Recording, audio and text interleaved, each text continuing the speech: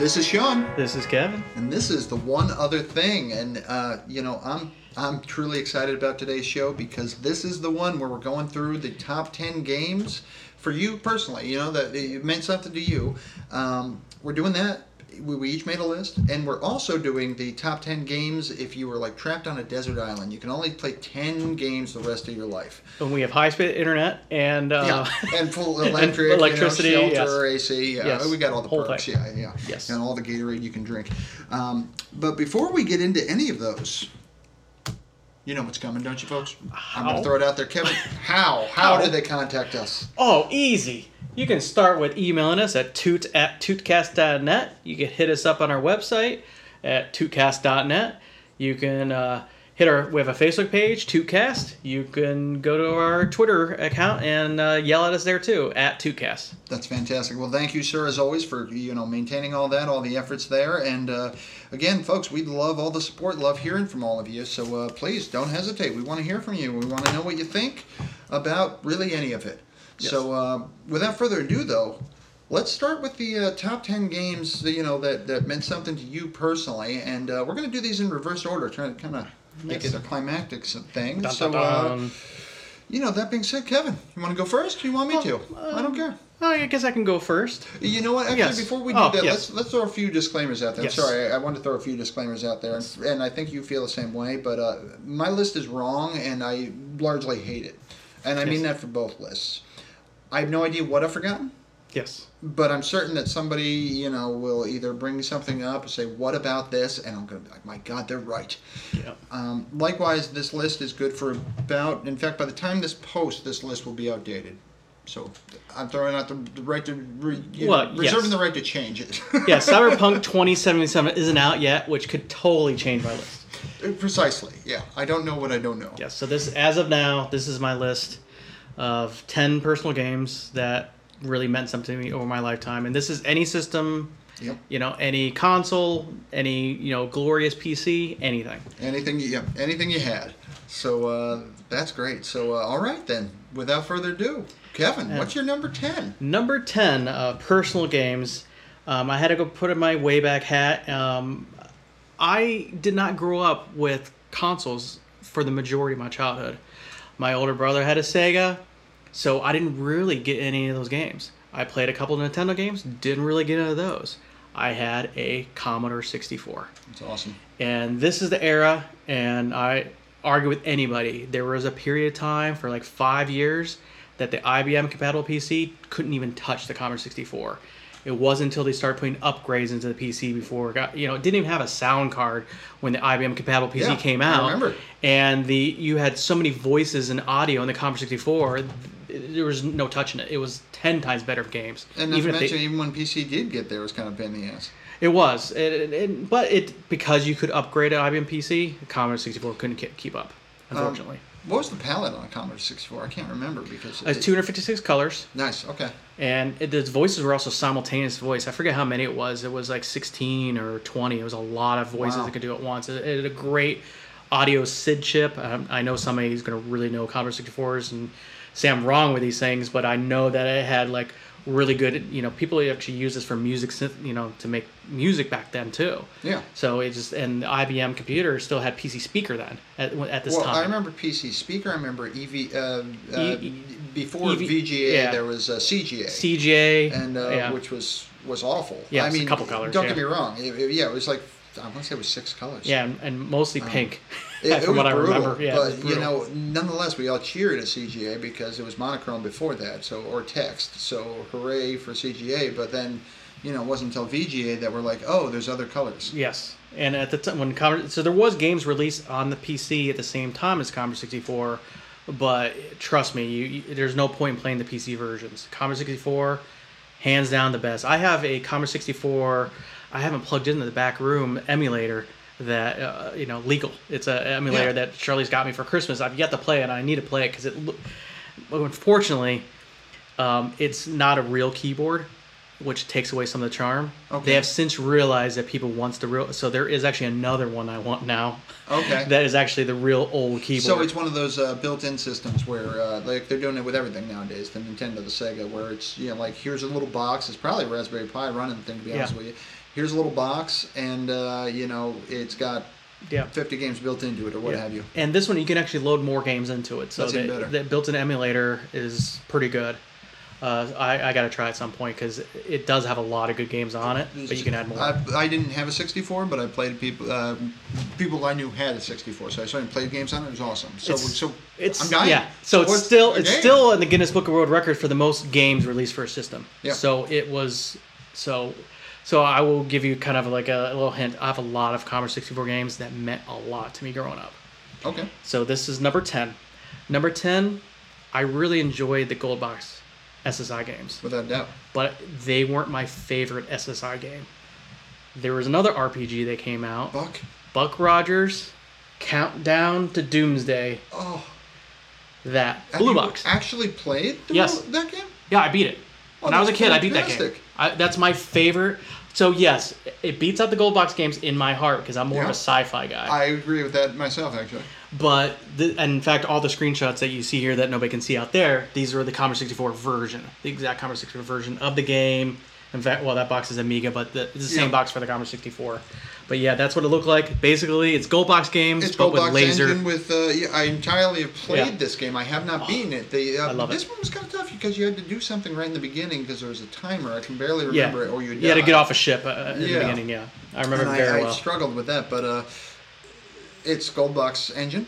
Yep. And to your point, it's sci-fi. Yeah, it's my kind of game. Hooray! You do know and I don't know if you ever played it. There's a sequel. I've heard of the sequel, but I never played it. Matrix Cube, it's called. Yeah. Why do I know this? Yeah, I never played it, unfortunately. But and you're of the same age. Yeah. Buck Rogers. I mean. Yeah. I love myself Buck Rogers. Yeah, I love Buck Rogers. Seriously. Yeah. I still remember the intro of the first season of Buck Rogers where they're like zooming in, you can see the Earth as it's aging with the circles. Remember that? Yeah. Oh, it's awesome. God, I love Buck Rogers. So, what was it? I mean, the sci-fi aspect, obviously, but what was it about this game that you loved? This was the first game where I spent 50, 60 hours playing.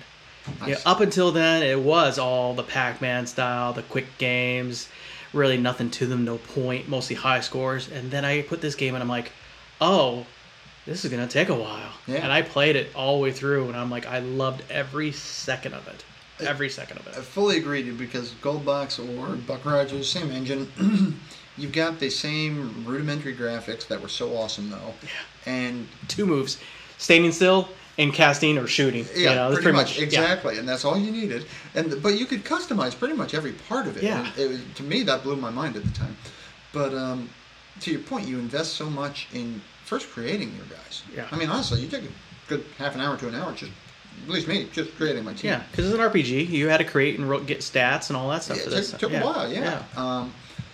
And then, again, customizing what their animation looks like. Yeah. But by the time you get far in the game, you were invested in these pixels. Yeah.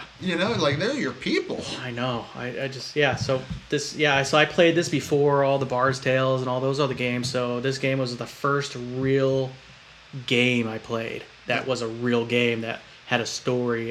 You can get into the characters and play all the way through. And I'm like, oh, yeah. I find it hysterical that that's what you picked for number 10. That's what got me into the games, yeah. My number 10 is very different than yours. Yeah, I imagine, yeah. But yet, it's for the same reasons in a lot of ways. I did not own a 64, but I owned it. Well, I owned a Nintendo 64. But not a Commodore 64. Yeah, this is 64-bit versus 64 megs. Yeah, exactly. I did own a Nintendo. Or 64K, sorry. And I did save up for that Nintendo, and that was a real achievement for me getting my Nintendo, and played a game on that, or got a game on that called Dragon Warrior, which was my first real foray into what I'd call an RPG grinder. Yeah. Where you just go and you fight the same monster 50 times, and then you get a level, and now all of a sudden you have some new skill or ability, and you can go to some place you couldn't before because everything was just kicking your ass. It's near and dear to my heart now. When I got the Switch, one of the first things I did was buy Dragon Quest, which is just a remake of Dragon Warrior. It literally plays the same way. And of course I beat that, entirely. In fact, I love that game so much. I actually have a save game file, and I don't know why I even did this, but all I did was I started the game, and I said, what would it be like if I just maxed out my level but didn't actually do anything? And it only goes to level 30 because it was very early game. You know, the graphics are atrocious. Like, you literally can't even walk upstairs. You have to go stand over the stairs and then choose stairs from a dialog box. Things like that. So right now I have a save file on my Switch of a level 30 guy who literally hasn't done anything. So he's fully max level, but he hasn't done a single quest. So it's just completely overpowered, all from just grinding. But that was, my first foray into what you were talking about, a game where you are committing a large amount of time to it, and you feel like you've accomplished something. Yes.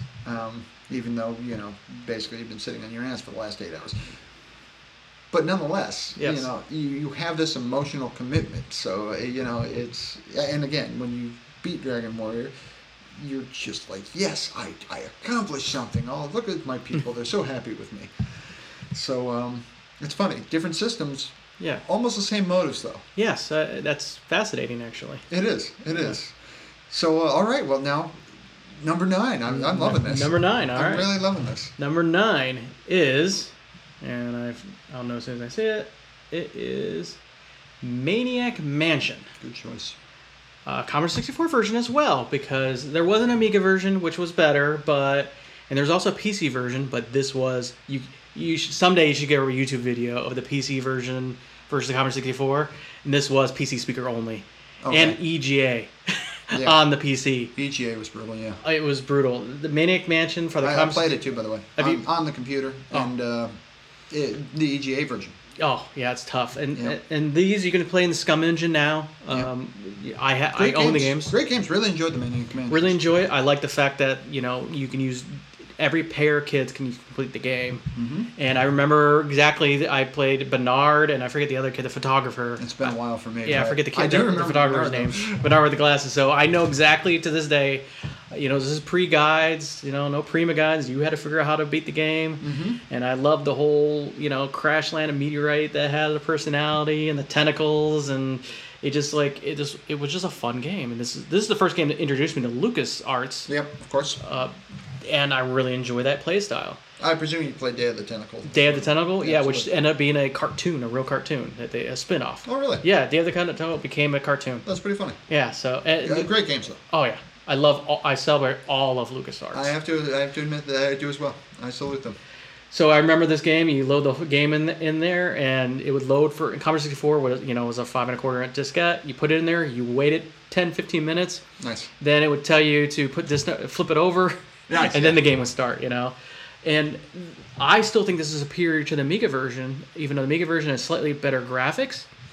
The intro was better in the Commodore 64. Because the intro in the Commodore 64 was a scroll, left to right to scroll, that said Maniac Mansion across. Awesome music, too. Okay. And then a chainsaw with, blood at the end of it. And then in the Amiga version... Instead of that, it was just like this Maniac Mansion title just appeared on the screen with some purple blood and a chainsaw just sat there, nothing. Okay. I'm like... So it was edited in some way. Yeah, it was way less interesting. Yeah, it sounds it. Even though slightly better graphics, it was way less interesting. So I celebrate, and I have played this since then, and this is on the Commodore 64 official emulator. Haven't they done a remake of the OG one, though? Like just better enhanced graphics, kind of? Or was it a whole different game? No, they did a enhanced version of this game. That's what I thought. They also enhanced the Zack McCracken and the Alien Mindbenders. I know of them. I never played them. That one is a little crazy. I think I like the sense of humor better in this one than Zack McCracken. Zack McCracken actually watched a long play of it 2 months ago. Okay. Because it's a weird, you go to Mars and way sci-fi.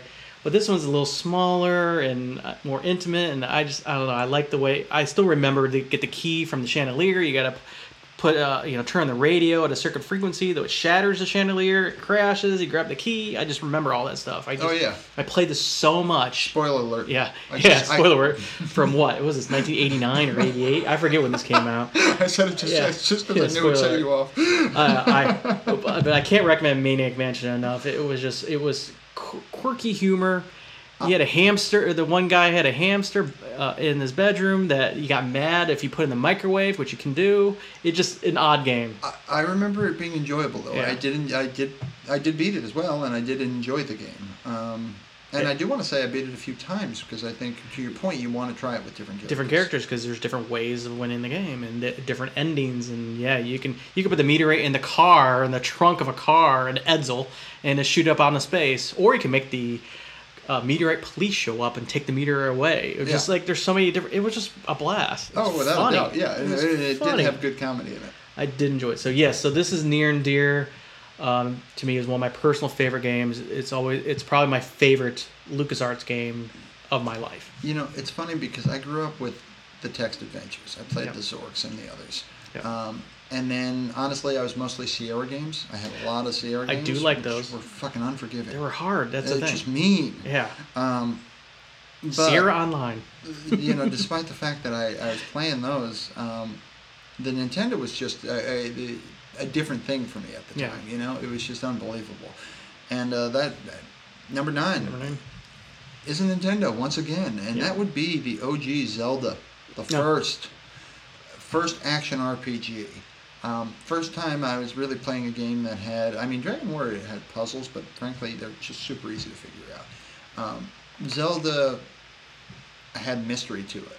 It had puzzles that, I'll say they weren't necessarily readily, they just weren't blatantly obvious. You had to do a little bit of thinking. I mean, I'm not saying they're hard by any standard, but it was really something I hadn't come across before. Yeah, I saw the playthroughs, and I'm like, how'd you figure that out? I'm thinking to myself when I'm watching this. Oh, yeah. Like playing the flute in the right screen to get rid of the water in the lay. Like, just, you just, that's the thing. At that point, you know, I think I said in an earlier episode, there's not a pixel of that freaking game I've not bombed. But you just tried shit. Yeah. And then sooner or later something worked, and that was the magic of it. Yeah. When it did, you're just like, oh, you know, and that feeling of mystery and like, ooh, I just discovered something. It was great. And, you know, once again, it's Link, it's Nintendo, it's got this adorable factor to it, even though you die and you rage quit some games. You know, I don't think I've ever rage quit Zelda, but it will hand you your ass. Yeah. But at the same token, everything's kind of adorable, you know, so the scary monsters aren't at all scary. But to this day, you know, again, mentioned it in a previous episode, great game. If you haven't actually played that, I seriously recommend it. I think you play on the Switch now. It is what it is. Yeah, I mean, you have to think about when it's from and whatnot. Yeah. But Zelda, for sure, great game. Absolutely loved it. And again, if you play through it and you beat it, play through it again, because it's just a different experience. It really is. If I had a Nintendo, yes, that would have been one of the games I'd play. That's definitely my speed. Yep. So that, again, it just, for me, it was great. And I actually remember, can I say my father's a douche? I just did. I should. Yeah. Well, can I say that about mine? Sure, why not? But I can say that on my show. Yeah. Or on that can't be, because douches are useful. That's fantastic.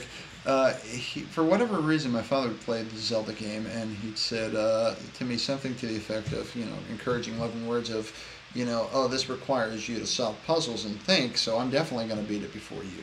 And that was it. It was just like, game on. Yes. Like, dude, I'm a kid. I don't work for a living. Like, this is what I do. Yeah. And so I crushed it weeks before he figured out even how to get to stuff. He ended up asking me stuff. And of course, me being a little prick, I wouldn't tell him right away because I'm like that. Oh, are you sure you wouldn't tell him, or were you tell him in the wrong room to bomb every corner? I should have. No, I just wouldn't tell him for a little while because of that pep talk. But it was game on. Game on like Donkey Kong. So, but really good game. Really enjoyed it. And, you know, obviously it's the introduction to Zelda. And I think I said previously, you can't really go wrong with the Zelda game. No, I agree. So what do you got for number 8, my friend? Number 8. Spoiler, a lot of these were going to be Commodore 64 games. Number 8. I will get past the Nintendo eventually. I will eventually get past the Commodore 64. Impossible Mission. I believe I said this in a previous episode. This is the first game I played that had voice in it. It was... it would start in this one screen with a guy just standing in a hallway, and it goes, stay a while, stay forever, ha ha ha. And that's how the game would start. And this is back in like the 80s, or like... Did that game just talk to me? Oh, yeah. And it's a platformer. You collect it, basically. You try to avoid these robots trying to kill you. Of course. You go up and down elevators, and the whole goal is to get to every room, and every room is different. and they can be hard to get through. Some robots chase you. Some robots zap you with lasers. Yeah. Some just like run away from you. So they're all different. It's a puzzle platformer kind of thing. And then after you hit all the objects in the game, then you get these puzzle pieces, and you collect 4 puzzle pieces, and you try to figure out what orientation they need to be in to complete the image. And it just like filled in all the spots, but it's not as hard as it sounds. It really was pretty easy to say, oh, this one looks like it's cut in the middle of the screen, so I need a piece that kind of is the opposite. Okay. So you just kind of put them all together, and it gives you a password at the end. So you take that password to a room, you open it up, you win the game. That's awesome. That's it, and I don't know why, but I just loved it. They made a sequel. It's by a company called Epix, which back in the day, Epix was the shit. Yes. Oh, they were the shit. They made controllers, all the World games, California games. They were a great company. So Epix was one of my favorite game companies. Sure. And Impossible Mission was just mindless fun. I've never played it, but I know of it because it does have such a big following, a cult following, because it was such a great game for so many people. Yeah, you jump, you flip, you have a computer terminal that you can freeze the robots you can collect, or you can reset the platforms, because sometimes you can screw yourself with the platform's the wrong spot, and you die. Nice. And when he dies, he goes, no! Oh, that's fantastic. I was like, that's awesome. I'm like, this game's talking to me. Yeah, and I know kids today are like, what is wrong with you? Yeah, I know. And it's like, again, where are your parents? I know. But, that was the thing, though. I mean, when games first started talking, it was just like, holy shit, this is so cool. So I probably sunk as many hours in this game and played it over and over again than I did with the, Buck Rogers. So this was like, you didn't have to think about it much. Yep. It's more like skill. Yeah. And I just enjoyed it. But then at the end, it me, it stood to me that like you do all the skill, but then you got to solve a puzzle. Sure.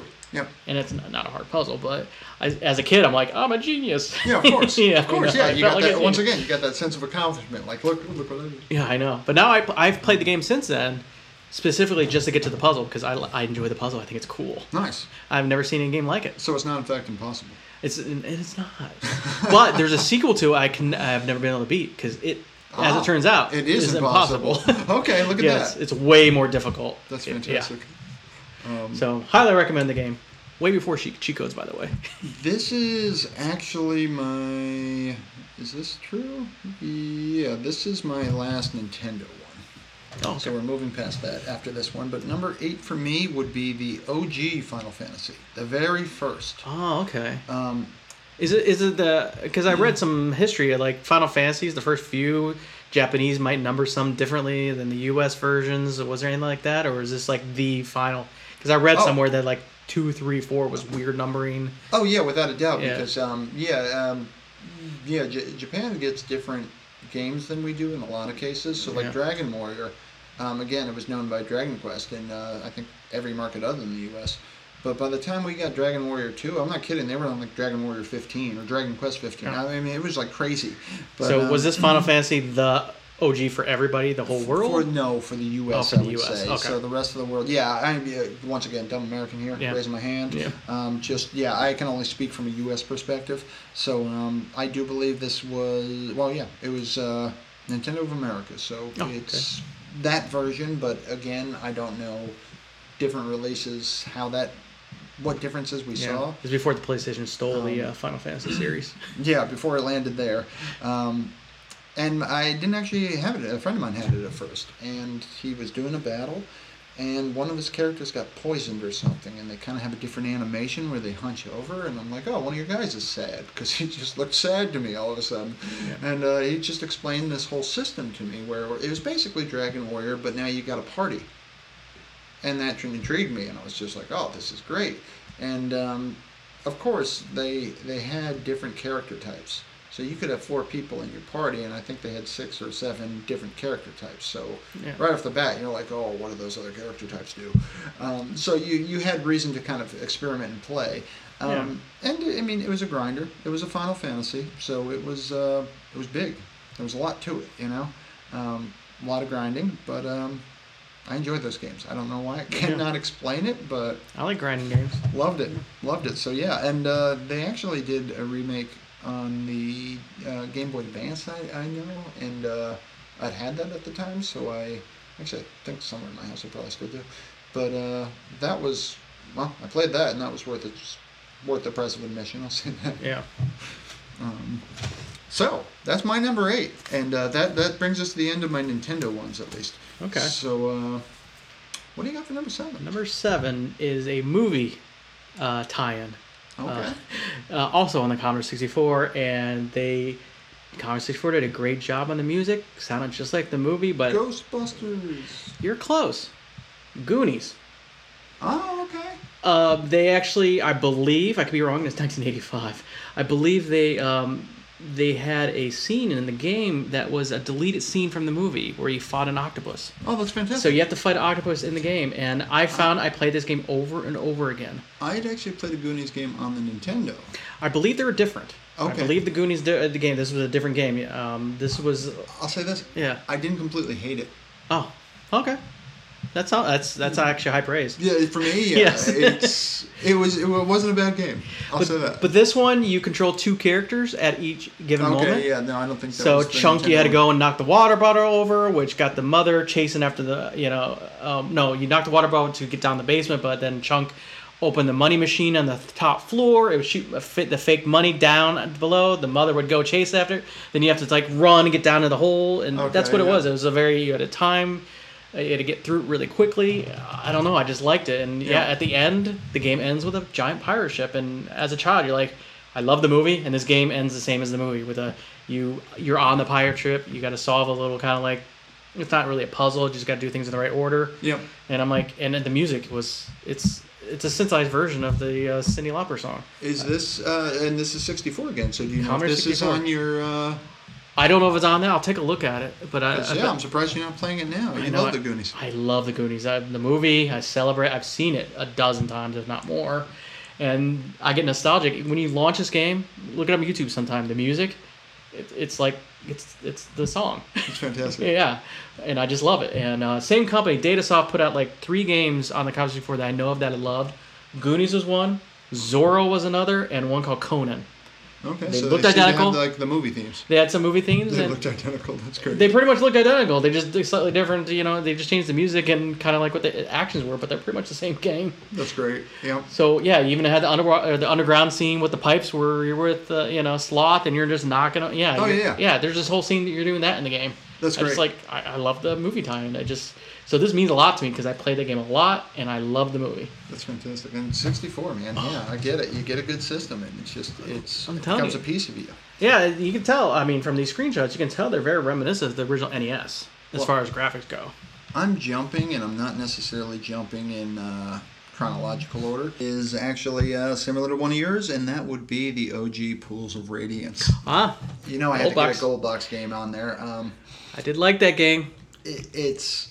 Again, it wasn't the sci-fi universe, but same engine, same things you loved about Buck is what I loved about Pools of Radiance. I loved the customization. I loved, what I loved actually about Pools of Radiance and that Buck did not have is I am a nerd. I had read the first edition D&D rules. Might have been second edition. Been a while. Been many forget years. What edition, yeah. So I knew the rules to D&D. And, of course, the Gold Box game followed them, so I could keep up, and it just made sense. Everything made sense to me. And it was absolutely fantastic. It was just a great game. I mean, I loved everything about it. Loved building my characters, loved understanding the mechanics of it all. For me, that's what did it, because, it was an RPG, but there was all the math behind it. And loved that. Loved understanding how that all worked,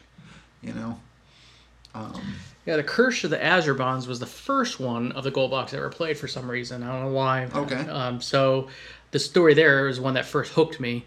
Of I wake up, I got the stuff on my arm, tattoos. How do I get rid of them?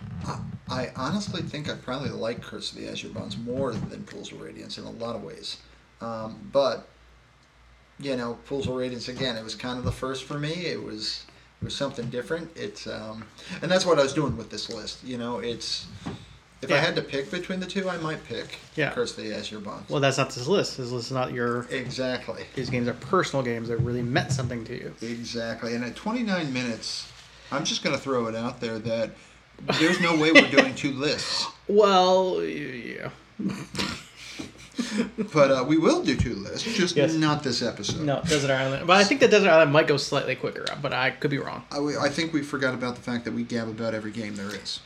Yes, this is true. So that being said, though, so since we kind of already covered Buck, we kind of covered pools, let's go to 6. What do you Number got? 6 is Sam and Max Hit the Road I've on never played this. DOS. Oh my god, it's a must-play because obviously it's a DOS game, so this is way beyond Commodore 64. So I guess I'm done with my Commodore 64 games. But it had a sense of humor. Yeah. It had a graphic style that holds up.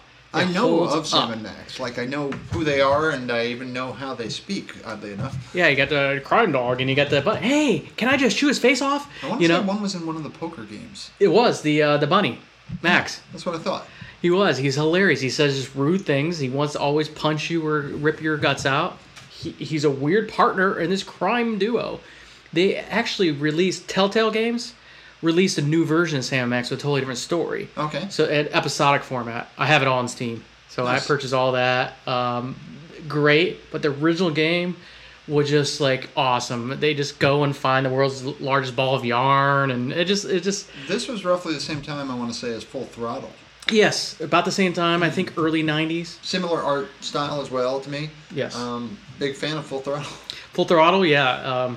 I have a story that I got a lot of trouble on Full Throttle because I needed some RAM, but that's another story Oh, for okay. another time.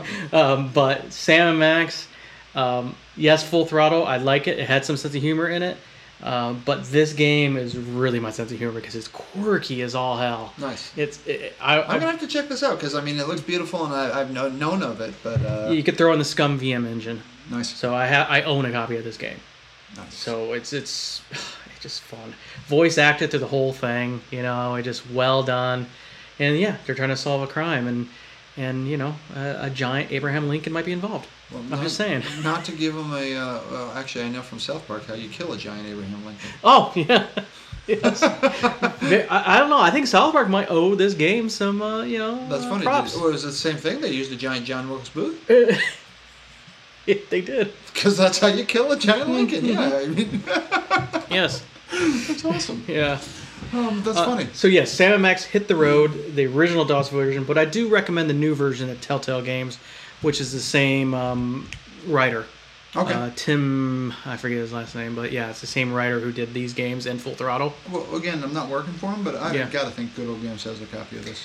I bet you they do. I bet must. you they do. They simply must. Yeah, yeah. So yeah, I like them, and yeah, they're just detectives. So, I highly say recommend that it. because that is a good old game by definition. Yeah, you can tell right here. Bosco's, guns, liquor, and baby needs. Yeah, I mean, exactly. it has my humor. It Yep. just pre South Park, but as bad as South Park. That's fantastic. Yes. You know what? I'm gonna add that to my ever-growing list here. Yeah, I don't think this game is a terribly long game, but yeah. I like that though. So that was your number 6, huh? That was my number 6, and yeah, that was like, oh, games could be wrong. That's why I played this game. I'm like, yes, this hit my funny bone. And it was off color, and I'm like, oh, it's my game. See, I'm not kidding. Leisure Suit Larry was like one of the first games I played that was actually in color. Yeah. And actually, I take that back. That might have been a CGA version we first played. But either way, I think I have a copy of that in my Steam I library. knew pretty early games could be wrong. Mm-hmm. It was a little wrong, but enjoyable, and the bunny was a riot.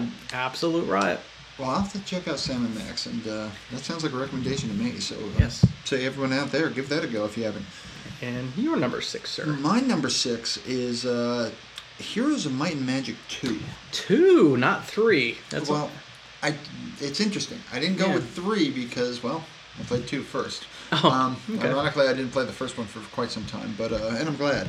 But 2 introduced me to that style of game, and it basically is a game that you will stay up all night saying just one more turn, because it's turn-based. Yes. And it just hooks you.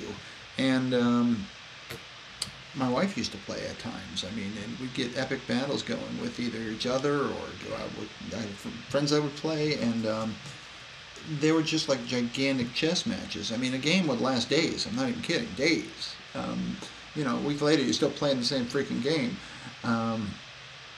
But you were so involved. So, and it's one of those games that your first couple, your first 50 turns take like 10 seconds. There's nothing to do. And then by turn 50, though, a turn is now taking 10 minutes because there's so much going on. You've got so much to keep an eye on. And truly engrossing. So, strategy game, very pretty. Graphics, definitely don't hold. You're going to want to go for a better version at this point. But it had this charm to it, All I can think of right now is the vampires, because when the vampires attack, they go blah. Blah. I loved it. I just thought it was fantastic. That's awesome. And just little things like that made it a lot of fun. But absolutely a great game. There was one thing about that game, though, that always perplexed me, and I'll never understand. But when the game came out, it played, if you had the CD version, it played opera music in the castles. And in the light castle, if you will, the good people's castle specifically, it played this one aria that was just, I'm not kidding, it was great. I actually have a recording of it somewhere. I found it to download because it was that great. And the reason I had to find it for download was because when they released the expansion, they added all sorts of great things. But for some reason, they changed that song. So I can only guess it was some kind of licensing dispute of some kind or Bach something. rose from the grave, it said. Just something, like you can't be singing that. But I mean, it was truly an amazing piece to me. Like and the timing on it was remarkable because it was both a strategy fighting simulator, but you also built up your castles. And for some reason, it seemed whenever you were building the ultimate good guy, they were these paladins. Whenever you're making them and getting that thing so you could finally recruit them, it seemed like the music would crescendo right as you built it. So it was just a fantastic thing that would always seem to happen, where you finally got to build that thing you always wanted, and the music's just right at its peak, and just a great game. So Heroes 2. That's my number 6. That's okay. I played the third one, so yeah, we gotta play that more. I'm telling you, it's a fantastic game. So at this point, I'm pretty sure I'm done with all Commodore 64 games, but let me remind myself what my number 5 was. Oh, no, back to the Commodore 64. I gotta try this too. I know this. Pirates, this is specifically the Commodore 64 version. They have remade this game many times over the years. Sometimes they call it Pirates, sometimes they call it Pirates Gold. It's just not as charming. Isn't Pirates Sid Meier? Sid Meier. And again, it's a simple game. It actually had historically accurate time periods you can choose from on the Spanish Main.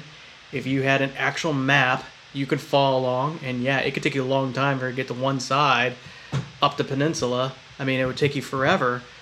And you got to worry about winds, and you got to worry about other pirates. So the whole thing, you're separated from your family. You got to go find your family. You got treasure maps. You can woo the mayor's daughter, and you can do all these little quests. And when you're done, you can retire. And when you retire, it ranks you everything from pauper to governor. Oh, that's fantastic. Okay, yeah. And I'm not sure. I maybe got governor once, but you have to find your long lost sister, your long lost parents, and they're hard to find. You gotta always fight some guy named Delgado that has a little portion of a map, and there's 4 pieces to every map, and I don't know, it's so charming. You can attack cities, towns, take over them, plunder them, collect the gold. You got to worry about food on your ships. You got to get cannons. Sounds like a Sid Meier game to a lot of degree. There's reefs that if you have something bigger than a sloop and you're like a galleon, you'll tear apart that sink boat will sink. Okay. So you got to watch where you sail. So go Barbados, and I just like the game, and I played newer versions of the game, and they updated the graphics, but they took away the ship battles. Didn't feel as good, and you have sword battles. It lost its charm somewhere. Yeah, it is charm. So I don't care that the graphics are terrible. Yeah, it's fun. And specifically, the Commodore 64 version is the best version I've ever played. And and again, they made it for DOS, they made it for Windows, but they weren't the same game. I got you. Yep. They changed it. Still said Sid Meier's on it. Yeah. But I don't know. They peaked. That was it. The 64 was the version. And I remember the company produced it was Microprose. Okay, yeah, I remember this. I know. I don't know why I remember those things, but I just do. I didn't even just look that up. I just remember Microprose presents Sid Meier's Because you Pirates. remember the intro, and you looked at it 1,000 times every time you freaking booted it. Yeah, nice little music, and you had the cool little music when you won or capture a town or a boat, and you can grow your fleet, which could be dangerous because then you're only as fast as your slowest boat. So you have to worry about that. So a lot of times you end up selling boats or. But Sid Meier's making an empire builder, basically. Who would have thunk it? Yeah, who would have thunk it? So I don't remember what came first. I think this might have came before Civilization. Yeah, I think it did. So this was the beginning of his genius, and it was charming. And yeah, you had to aim your boat. So if you went against the wind, it was hard. And aim your boat to the other boat and try to have it from your side and shoot your cannon toward them and try to sink their ship or scare them. And eventually, you became infamous, and people raise their white flag as soon as you come near them. Oh, that's awesome. Well, so I will let everyone on this show know a little secret, and that is I'm not the real Dread Pirate. Yes. I got a secret. I'm not left-handed either. Exactly. Why are you smiling? So yes, I love this game, and I played many hours. And when you own the game, which I did, it came with a giant map. So when you got little pieces of where buried treasure was or where your family was buried, you kind of look at this giant map and say, I think it's here. I can see that there's a town here. And there's the coastline kind of looks like this, so I think it's way out here, Oh, that's great. Yeah, so it was great. So it felt like an adventure. Yeah, there's treasure fleets always went by. There's silver trains you can capture. It wasn't just a simple game. It was actually kind of complex for just an old game from I don't even know what year, but probably 1985, 86 era. Sure. So highly recommend this version. I could play it right now and enjoy it. I'm gonna have to figure it away. Yeah. Now, do you know if that's on your? It may be. This was a popular game on the Commodore 64. I've known of this game for many years. People do enjoy it. So I do, and yeah, like the newer versions kind of look like this with slightly better graphics, but it's not worth it. It's awesome. Oh, and the new one. You know what they did with the new ones that I hated? When you woo the daughter by being powerful. Okay. In the newer versions, you have to woo the daughter by dancing with her. Okay. Specifically, exactly the right moves. Yeah. And I'm like, no, I'm a pirate. I want a pirate. Yeah. I don't want to be a dancer. You didn't want to get down to... yeah. They added features that really suck the fun out of the game is all I'm saying. I got you. So, recommend it. Can't recommend it. My number 5, and that's high. It's better than Goonies. So that's true. Yes. Yeah, that's impressive. Yes. So we're saying yes to pirating and no to dancing. Yes. I like that. Yes. What's your number 5, sir? My number 5 is none other than the Duke himself. Hail to the King, baby. That would be Duke Nukem 3D. Oh, that's a good game. I mean, okay, so... That does mean a lot to me. Oh, I should have had that on my list. Yeah, see, it's tough. It's tough. I know I'm forgetting stuff. Because I had a good time with that. I used to waste my work hours with that game. Wolfenstein, Doom, they yes, they're amazing. No question about it. And they definitely were like, holy shit for the time. I'm telling you, man, I remember seeing the demo of Doom like it was yesterday, and my mind was blown at how good that looked. But Duke just brought it all together. Because first of all, Duke could look up. Yeah. Yes. Like Duke could actually look around, full range of motion. Duke had jetpacks, yeah. Duke could basically have full mobility. And, I mean, even my wife knows this. I've said it so many times in my life, and honestly, I've played the game so much, she's heard it said so much, but you walk into a room for the first time with a rocket launcher, you see a bunch of bad guys, you blow them all up, and the Duke busts out with your face, your ass. What's the difference, right? Yeah. Exactly. It's just, I remember. It's just fantastic. You're like, what did he just say? Yeah, and then, that's awesome. Then the Duke grows on you. And, he does. To this day, I'm such a Duke fan that I don't play the original Duke Nukems. I know he was a 2D side-scroller. Not my jam, but I've actually played... I bought Duke Nukem Forever for sure. And he's now the doll. He's an action figure. I agree with that. And I also played a game called Bulletstorm, I think it was. Oh. And it was fascinating. And this is largely why I bought the game. I'm not even kidding. Because it had a DLC. And all the DLC did was replace the main character with Duke. Oh. And it was hysterical. Because, it took the main story. I actually played through the main story to know what it was first as an actual character, but then I replaced him with Duke and played through it again. And, Duke just didn't care about the story, so he'd just be like, who do I need to kill, And, one guy kept going on with story bits And Duke would just look at him and be like, "Who are you and why are you here?" Just throughout the entire game. Completely asinine. I don't know who thought of it, but it was, honestly, I enjoyed it a great deal. But Duke, I mean, 3D specifically, it's just like, wow, now we're allowed to have full mobility, a shooter. Yeah, it's when you realize they can really improve upon something you didn't think they could improve upon because you thought Doom was it, you know? Exactly, yeah. And then death matches with friends were just, it was now a thing. I would say Duke Nukem, which I guess it kind of doesn't mean a lot to me because my first computer job, I had this guy at work who introduced me to me, and at lunchtime and maybe long lunches, we would kill each other in Duke Nukem 3D. It's absolutely fantastic too, isn't it? Yeah, we spent all work day. Yeah, way before Unreal Tournament, it was Duke Nukem 3D. Was the fighting game of killing each other. Without a doubt, and to this day, it's just as much fun shooting your friend as it ever was the first time. You know. Time to kick it. Was it time to chew gum and kick ass, or no? Time to. No, that's basically They Live. But they use that in Duke Nukem game though. One of the levels. Time to kick ass. Oh, time to kick ass and chew bubblegum. Damn, I'm all out of gum. Oh, does he actually? Yeah, he actually says that great. In the game. So Duke says great things. Yeah, he does say things. And he was just wrong. Like, Duke would be shooting monsters and then handing money to strippers. And you could hand them money. And they it would, was just great. Yeah, it was all pixelated and stuff. It was great. But, yeah, exactly. But you all did it, you know, and...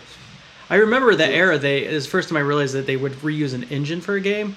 And I remember they reused the Duke Nukem engine for a game that came out shortly after called Redneck Rampage. Okay, yeah, I never played it, but I know of what you speak, yeah. Duke Nukem with rednecks. With rednecks, yep. Yes. Makes sense. But it didn't have the verticality because you're on farms and stuff, so it wasn't as fun. But it was silly as all heck, though. I definitely beat Duke Nukem. I definitely played that game a lot. I liked that game a great deal.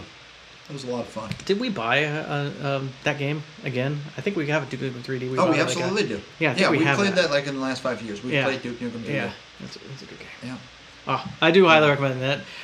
That's my 5.5 game. I changed the rules. I put it right in the middle. Right in the middle. Because I forgot that I played that for I had that job for a year, and I played it with this guy that I just met, and we just played it. Yeah, and from a game evolution standpoint, I think Duke holds a great place, but just from a charisma kind of like, I love Duke. Who doesn't love Duke? Yeah. You know, he's the king. You know, so it's he's got that wit to him that's absolutely hysterical. Yeah, I can even guess what year it was because that's when I worked in Cleveland, Ohio, and that's going to be between. Well, I graduated high school in '93 with the con '94. Yeah, so it's like 95, 96 era. Sounds about right. Something about there. Yep, sounds right.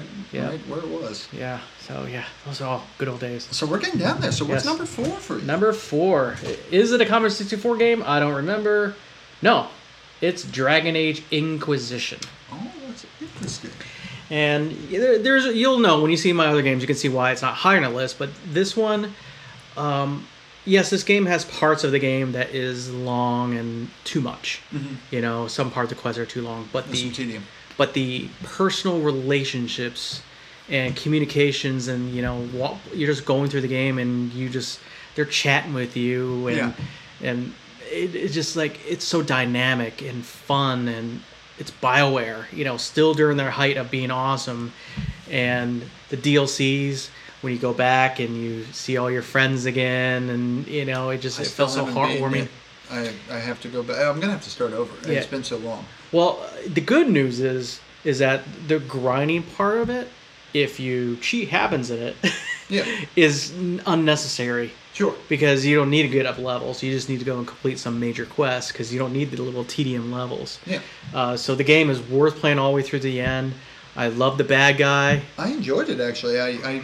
I'm certain I got distracted by some other game, but it happened because this game can take a while to play. It looked beautiful. The music was spot on. I mean, I had no complaints about it. I'll say that. And everyone's there, and you can have relationships in it, because that's what they did. Same-sex ones, which I think was one of the first games that. The girl I wanted to get it on with, I don't think you can though. I think I finally asked about it, and you just told me no, you can't, because I wanted the Spy Master chick. The Spy Master. She's pretty awesome. Yeah. She's great. And I like the elf, but you can't. You can only get on with her if you're a female. I don't remember. I think I was a dude in that one, which is rare for me. Yeah. So I highly recommend playing that game as a female. And this is one of the games that I did because you said, by the way, Kevin, you should play games as females. And I don't know. Yeah, actually, I think I played it as a dude, and that is so rare for me that I don't know what. Yeah. What inspired me to do such? Yeah, if you play it again, I would play female because That's why I didn't finish. Because the relationship with the elf thief is hilarious. It's hilarious because her personality is just like she's all like yelling at you and all very fighty and stuff, and you're like accepting of her, and she's like, "What'd you say? I'm not used to this acceptance thing." That's great. And I like the relationships because it's well written. Yeah. So yeah, and it's well acted. They're good voice actors in there. Yes. So yeah, so it holds a. I played the other Dragon Age. I didn't play Dragon Age 2. I played Dragon Age Origins, was also a good game. This is the third one in the series. Okay, but we all know the dwarf is Don Johnson, right? Like, Don Johnson? Looks like Don Johnson. Don Johnson? Yeah. With his chest. Yeah, he looks like Dwarf Johnson, I guess. He's awesome. So yeah, the game. But I do recommend playing the other Dragon Ages as well. They're much older though. They must have been like 10 years between each one. Okay. But they're still good games. Alright. But this one is just like, and yes, you can mod it to make some things less tedious. Like you throw a mod in, and you can have a relationship with everybody all at once because they get mad at you. You can't. It doesn't let you cheat on people in the game unless you mod it. Love the one you're with. Yes. I love that theory. And then like the war table, you can make it so you just instantly win whatever you click on. You don't have to wait for days. Stuff like that. You just take the tedium out of the game. Gotcha. So yeah, I wouldn't, even though it's a game that's very personal to me, I wouldn't rank this as one of the best games ever because of all the tedium. Gotcha. But the game means a lot to me because it's about the characters. It's actually more about the characters than the gameplay. So well written. BioWare was really firing all cylinders. And you had mentioned those DLCs before too, where they put a nice bow on their story, which was it's just so nice when that actually happens, where it's like, okay, we've landed our plane. Yes, and I like the the lore. The lore is very interesting because you learn a lot about the world that you're in, and it feels alive and real. Yeah. Even though it's a fantasy world, But that's what it's all about. Yeah, you get sucked in and yeah. This, if they ever made it into like a cartoon TV series or something, I'd be like, oh, I'm in. Something. Because the characters are very interesting. Yeah, that's one. It's definitely a time suck, but again, I have no complaints about it. Yeah. Other than that, I didn't actually. No, but like I said, I think I made it really far too. You probably did because there's like two halves of the map, and once you get to the left-hand side of the map, you're almost done with the game. Yeah, see, I think I did too, but I'm not going to remember, so I'm going to have to start all over. Kind of like Fable. I was trying to give Fable an honest shot, but then Mass Effect 2. So, and you can see in my laptop here, there it is. That's I leave great. it installed. I play it every now and again. I fire it up. That's fantastic. Okay. So you can tell which games I like a lot by ones I have not uninstalled. Yep. So yeah, that's one of them. So, what is your number 4, sir? Number 4 is none other than the devil himself, the OG Diablo. The original Diablo. The original Diablo. The back when it was a horror game. Yes, exactly why I fell in love with it. That fired on every single cylinder for me at that time. It was an action RPG. Like, okay, you said RPG, great. We got some grinding elements. I'm a happy camper.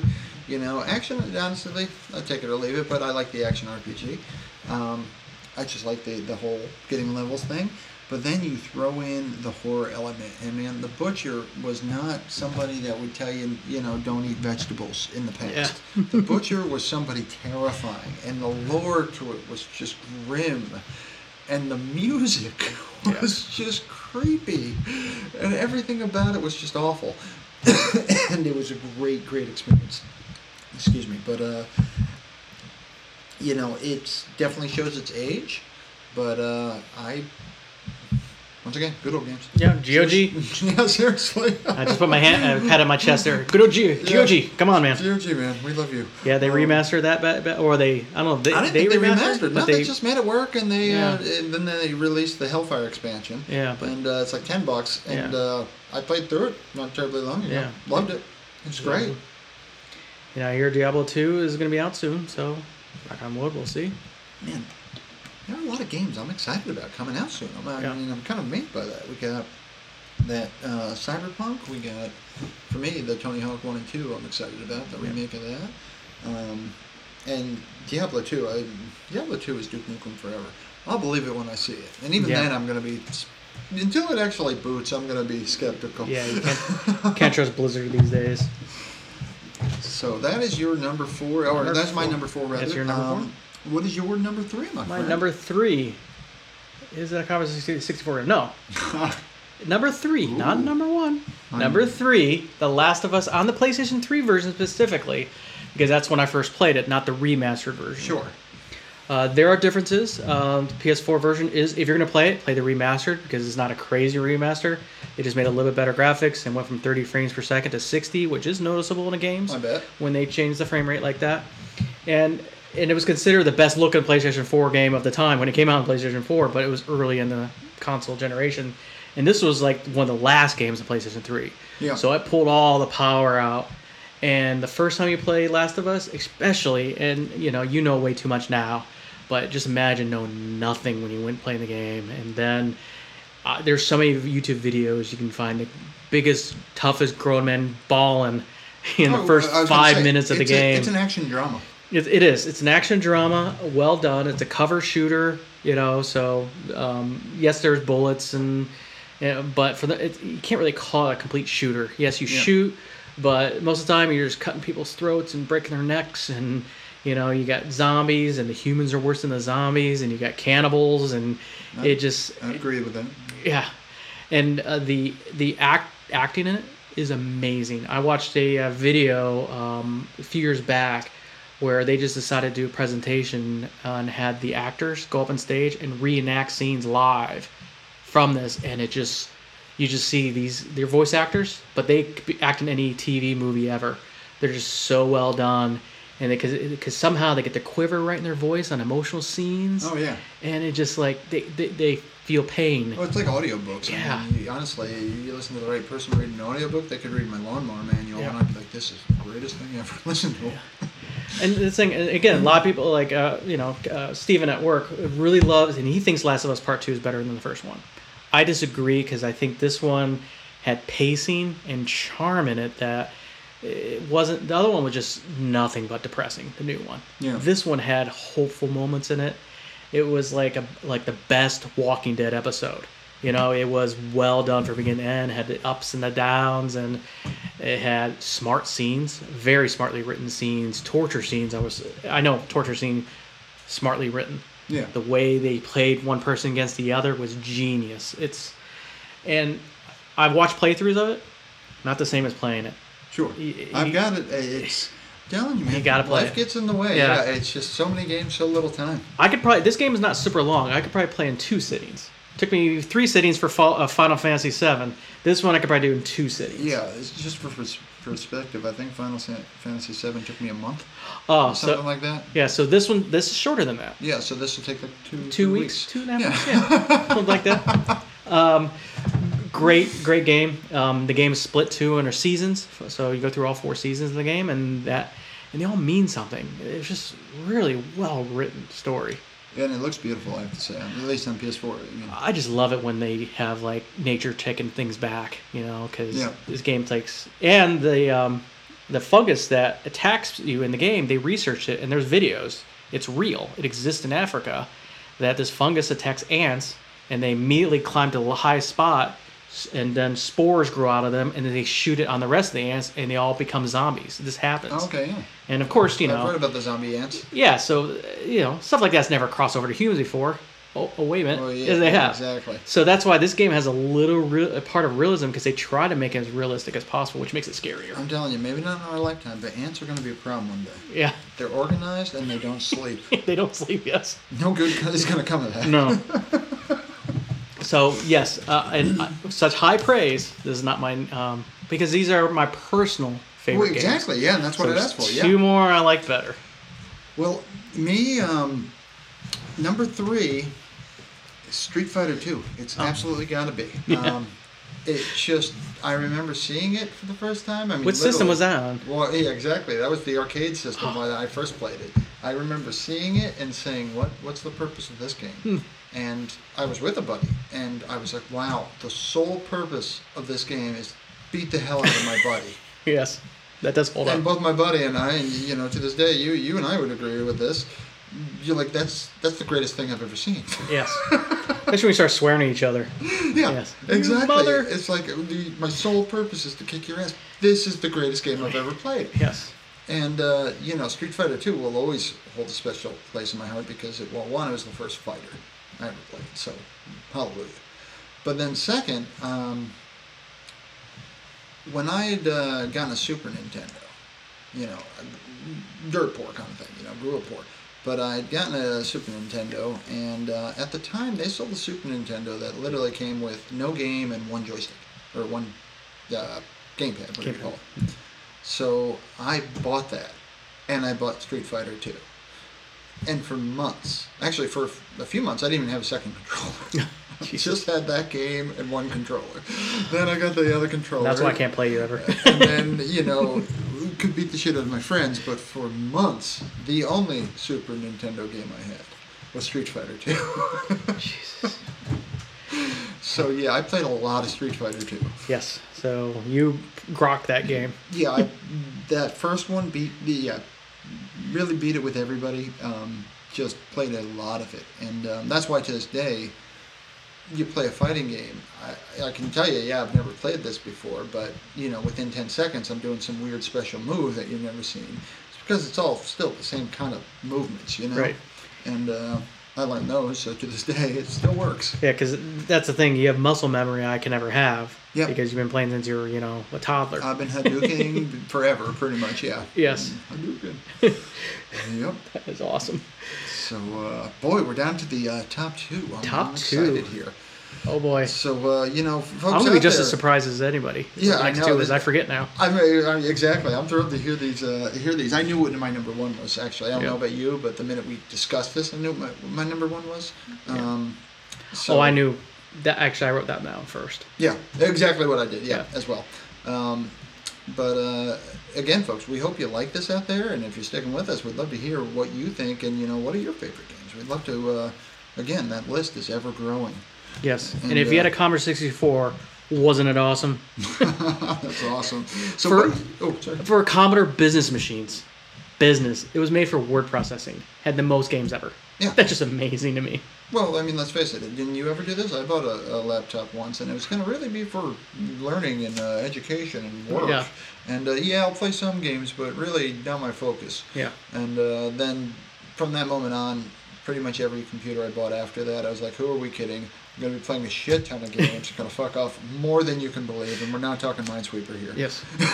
Unreal Tournament I played at work. So, yes. So what's your number two? My number two is... Dun, dun, dun. I should make this in the power. Uncharted 4. Oh. Also a Naughty Dog game. And there's several reasons why this is near and dear to my heart. I played this one before the Uncharted 1, 2, and 3. Oh, that's funny.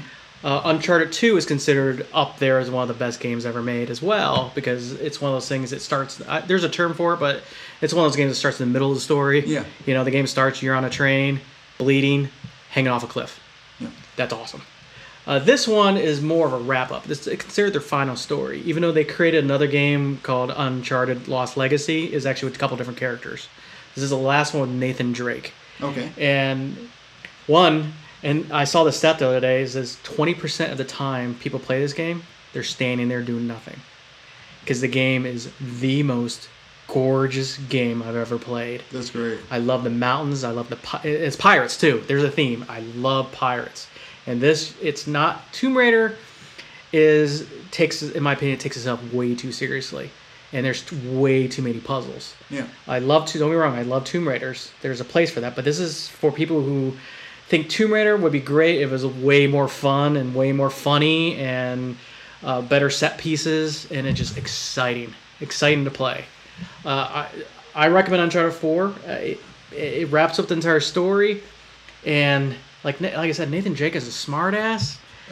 Uncharted series, PS4 exclusive? PS4 exclusive, and I have Uncharted 1, 2, and 3 over there, remastered for the PlayStation 4. Okay, I've got those actually. I just got those last month, I think. It's worth playing all of them, but I think you're just fine if you just go play like Uncharted 2 and then Uncharted 4, because then you can see some of the throwbacks of the. Because this is basically a wrap up, so they like talk about a lot of the first three games. It doesn't matter what you say. I'm playing one, and then I'm going to play two, and one is actually this is another one of those games where the difference between 1 and 2 is like Mass Effect 1 and 2, totally different game. Sure.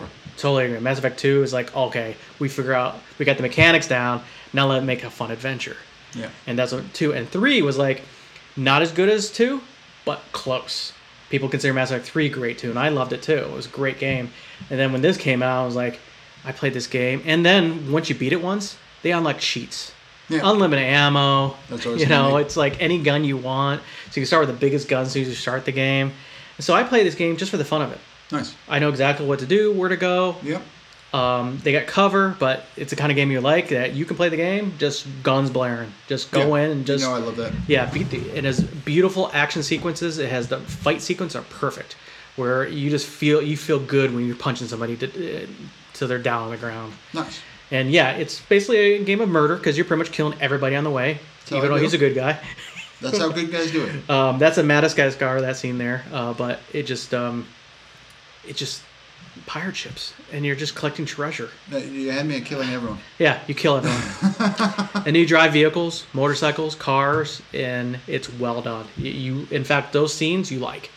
This is one of those things where a lot of vehicle scenes in games, I'm talking about you Final Fantasy VII, aren't awesome. That fun. Yep. This one are a blast. They're great set pieces. And that's what they call them, set pieces, because there's like huge things going on. And you're like, how does a person survive this? And then it basically feels like you're playing an action movie. That's awesome. But yeah, you can die a lot in the game, especially in the beginning, but they don't really throw you back that far if you do die. I think I have 4, but I have the first 3, so... you can borrow them anytime you want. Yeah. When I get through the first 3, I'll hit you up for that. So highly recommend it, but yeah.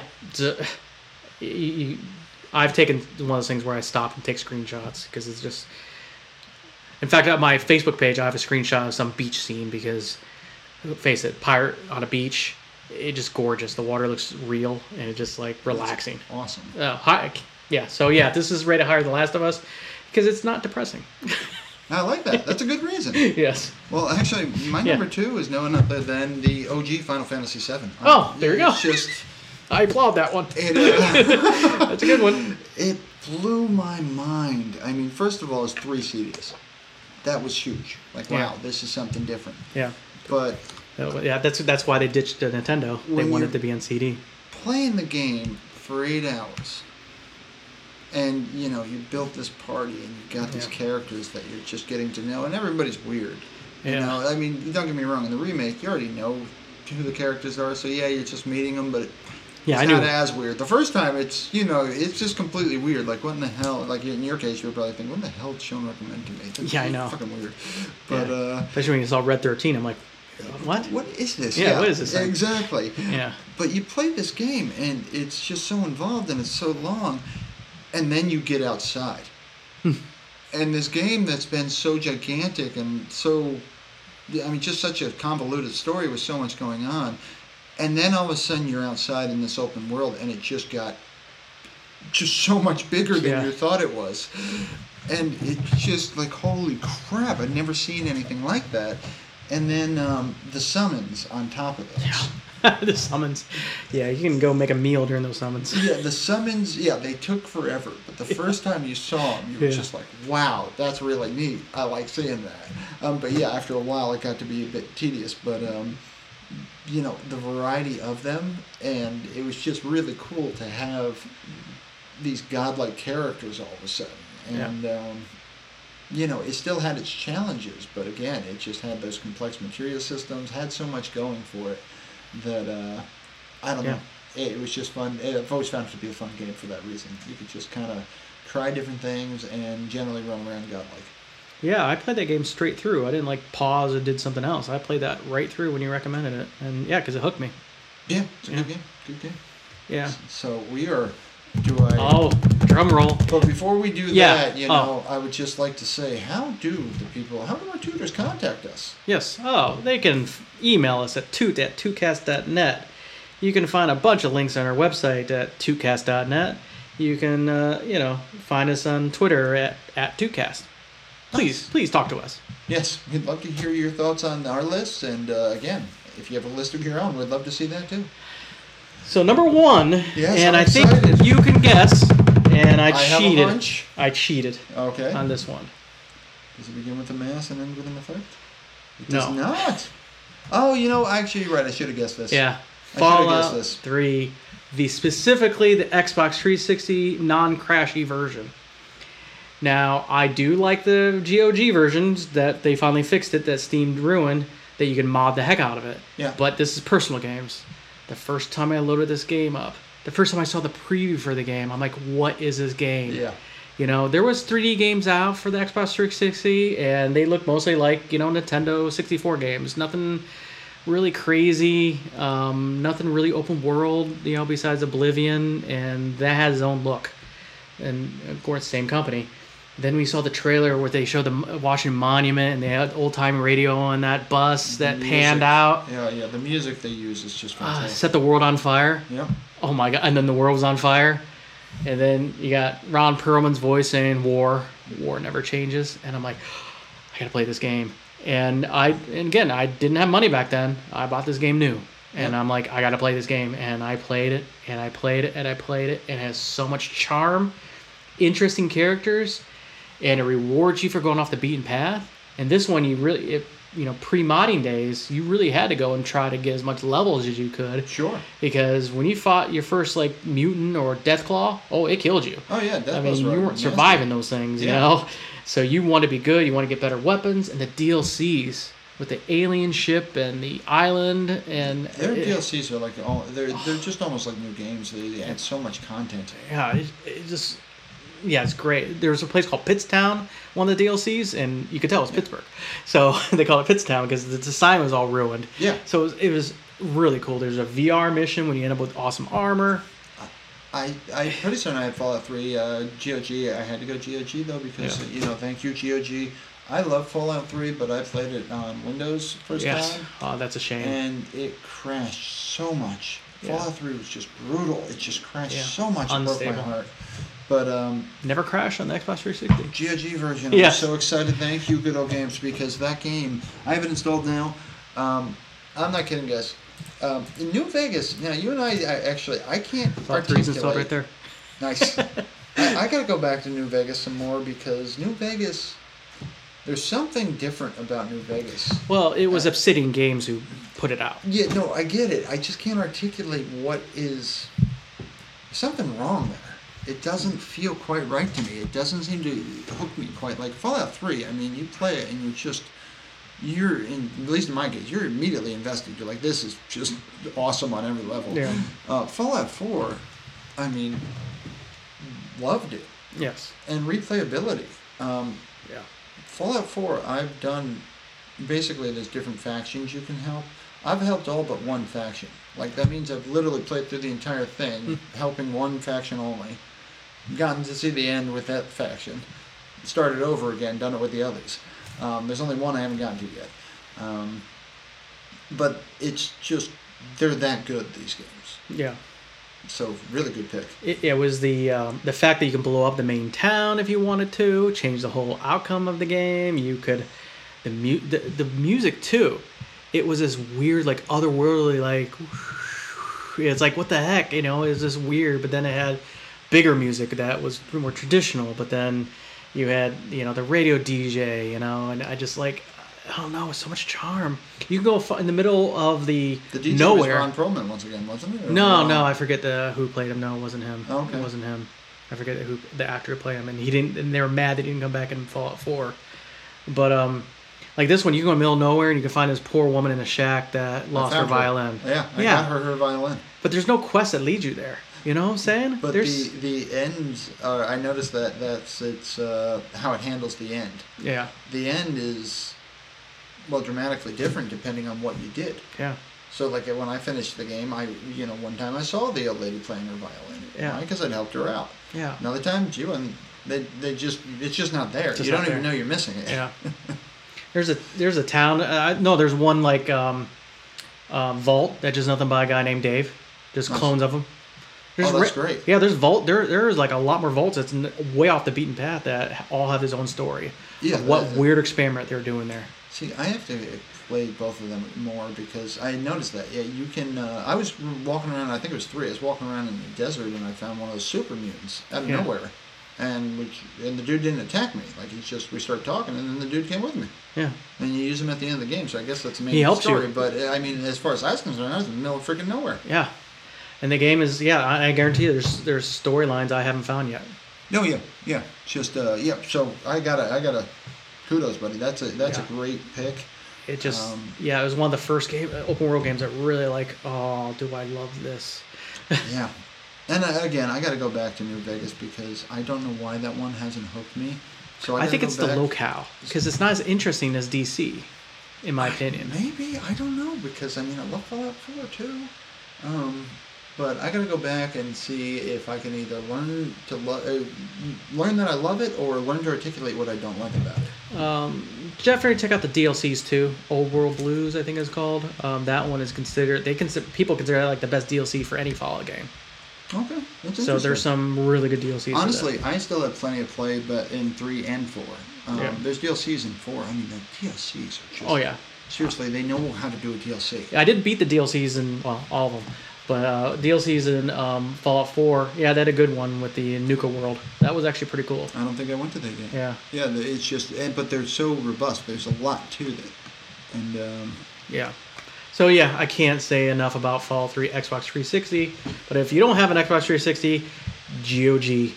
It's the only way you can get it and not crash. Yeah, seriously, it's not worth trying otherwise. Yeah, I would strongly recommend you don't buy it anywhere other than GOG if you're going to get it, because it was brutal playing the first time. It drove me crazy because it would hang so many times. And sometimes you'd like get it back and you'd be able to play for a couple hours and be fine.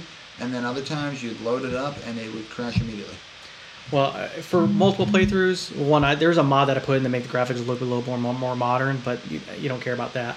But you should look at the mod that does the skip, because how many times you need to play the intro where you're a child. Agreed, yeah. No, I agree. So I love modders, man. You do skip, you start the game, you're immediately outside the vault. Yep, that's where you start. Yep, that makes sense. That's awesome. So that's my number one. What is your number one, Sean DeLuca? My number one, again, is a personalized list here, but I gotta go with Civilization 2. You like the slow games? That game, yeah, turn-based. Yeah, I do like the turn. I like to think. I like to strategize, actually. So, it's, if you never played a Civilization game, my advice is just go get one. Yeah. I like everything about the way they do it too. I'm probably going to get the ratio wrong, but they do something like a 70-30 rule is what they have between Civ games, and it's 70% has to be new and 30% has to be familiar, kind of thing. Yeah. So you're getting a new game, but you're getting that familiarity as well. But basically, you're taking mankind, you're taking your tribe from more or less the Stone Age, right on through. I typically do a space race. And that basically means the first one to launch a rocket to, Alpha Centauri, whatever the next place is going to be. Yeah. I don't even know it's Alpha Centauri because that was literally the next game in it. It's the next game in the series. They did Alpha Centauri, which was basically the sequel, if you will, to Civ, in the sense that you started as that rocket. Yeah. Oh, okay. And then you landed on a star and you built up your civilization again. But I literally own every Civ game. But I don't, actually, no, I take that back. I don't have the first one, and I don't have a working copy of Civ 2, and I would love one with the original videos.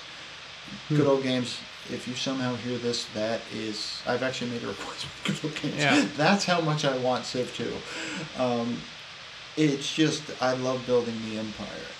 I love connecting the roads between my cities. What I don't like is the rest of the world. So it is, I'm still me, nothing's changed, but Civilization series, the reason I don't like them is people are mean. Everyone's mean, it seems. There's a weird bug in one of the Civs, I think it might be Civ 2, that started it, that to this day, all the civilizations, to my knowledge, I think it's every one of them, they just embrace this bug because it's so funny. But for some reason, basically when you pick a civilization, if I pick America, it might be Abe Lincoln, might be who I am. I'm going to be a leader, a well-known leader of some kind, or a prominent figure from that nation. And if you pick India, you would be Gandhi. And what made it interesting is if you played the game long enough to where everybody had developed nuclear weapons, Gandhi would go on a killing spree and nuke pretty much everyone. And I don't know what the reason was, but when they discovered the bug, instead of correcting Gandhi's behavior, I mean, let's face it, it's pretty ironic. Yeah. To this day, if you play the game and you get to nuclear weapons and Gandhi's in the game, he will start nuking everyone. Jeez.